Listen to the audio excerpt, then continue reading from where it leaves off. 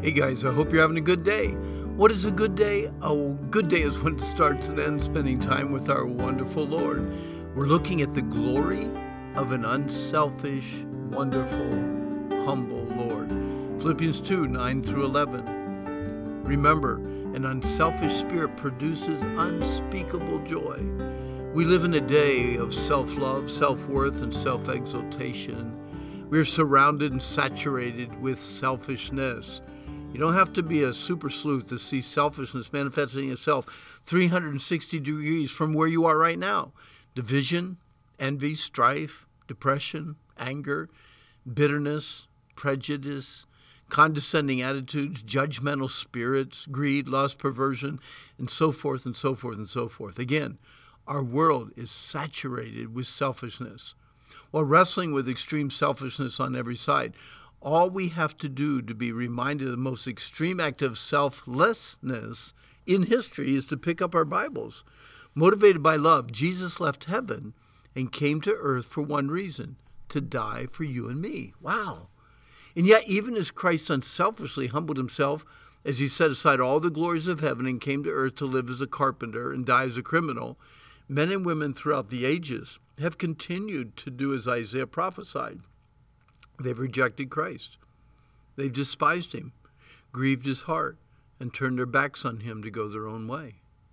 Mankind wants to be his own king, his own master, and his own Lord.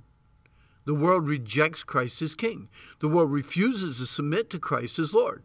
The world repudiates the fact that Jesus Christ is the final judge. So, what does God the Father do? What will he do? When men and women from all ages finally realized that Jesus of Nazareth was not an impostor to be spit at and scorned, but the Savior of all mankind, the very Son of God in the flesh, what did God the Father do? Wherefore God also hath highly exalted Jesus, and given him a name which is above every name, that at the name of Jesus every knee should bow, of things in heaven, things in earth, and things under the earth, and that every tongue should confess that Jesus Christ is Lord, to the glory of God the Father. God highly exalted Jesus and gave him a name that is far above every other name in existence. At the name of Jesus, every knee in heaven, on earth, and under earth will bow, and every tongue of every believer and every non-believer will confess, admit, and say with confidence that Jesus Christ is Lord, to the glory, honor, and praise of God the Father. You see, no one has ever been more humiliated and despised than Jesus Christ. No one has been or ever will be exalted like Jesus Christ. God reminds us that he gave Jesus, get this, a name which is above every name, that at the name of Jesus every knee will bow.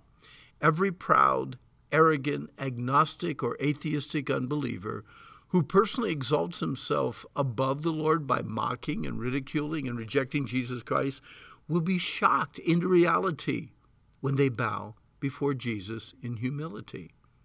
One day the Herods, the Hitlers, the Stalins, and the Putins of our history, who exalted themselves above God, denying the truth of God's word, will bow in utter submission to Jesus Christ as Lord.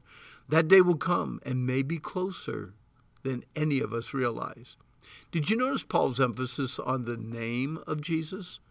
Wherefore God has highly exalted him, given him a name which is above every name, that at the name of Jesus every knee should bow. When Peter and John were used by God to heal the lame man in Acts 3, they were confronted by the religious leaders and asked this question: by what power or by what name have you done this?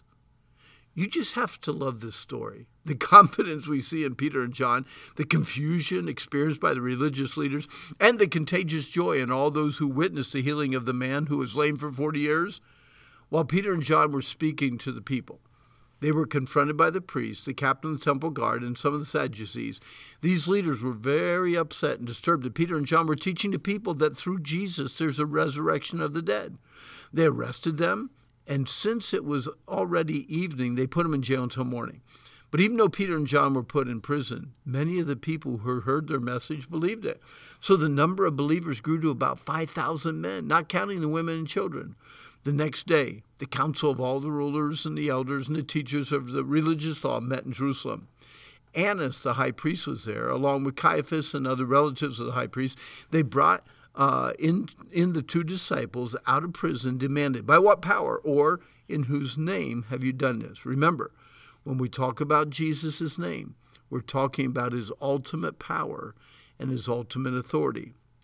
Then Peter, filled with the Holy Spirit, spoke, rulers and elders of our people, are we being questioned today because we've helped a crippled man? Do you want to know how he was healed? Let me clearly state to all of you and to all the people of Israel that he was healed by the powerful name of Jesus Christ the Nazarene, the man you crucified, but whom God raised from the dead. There is salvation in no one else. God has given no other name under heaven by which we must be saved. The members of the council were amazed when they saw the boldness of Peter and John, for they could see that they were ordinary guys with no special training in scriptures. They also recognized them as men who had been with Jesus. The religious council did not know what to say, so they decided to warn them that they were not allowed to speak in Jesus' name again. They feared the name of Jesus, not knowing that they would someday bow before him. By the way, we do not need to wait for that day to humbly bow before our Lord. Bow the knee. Learn true humility from Christ and humbly bow your knees and heart to the Lord every day. Jesus Christ is Lord. Yes, every tongue will confess that Jesus Christ is Lord, and God the Father will be glorified. Someday Jesus will be called the Lord of Lords and the King of Kings. As we read in Revelation 19:16, someday all nations and tribes and tongues will recognize Jesus as Lord. But we don't have to wait until the final chapter of this world's history to honor him as Lord. If Jesus Christ is your Lord, then he's your master. Let him have ultimate authority in your life. Honor him as your majestic King. Lord, I bow my heart before you and recognize that you are my Lord, my master, and my King. And what a wonderful, wonderful Lord he is. Hey, I'm sorry, our time's up for today. I think I could go on and on today, but our time is up.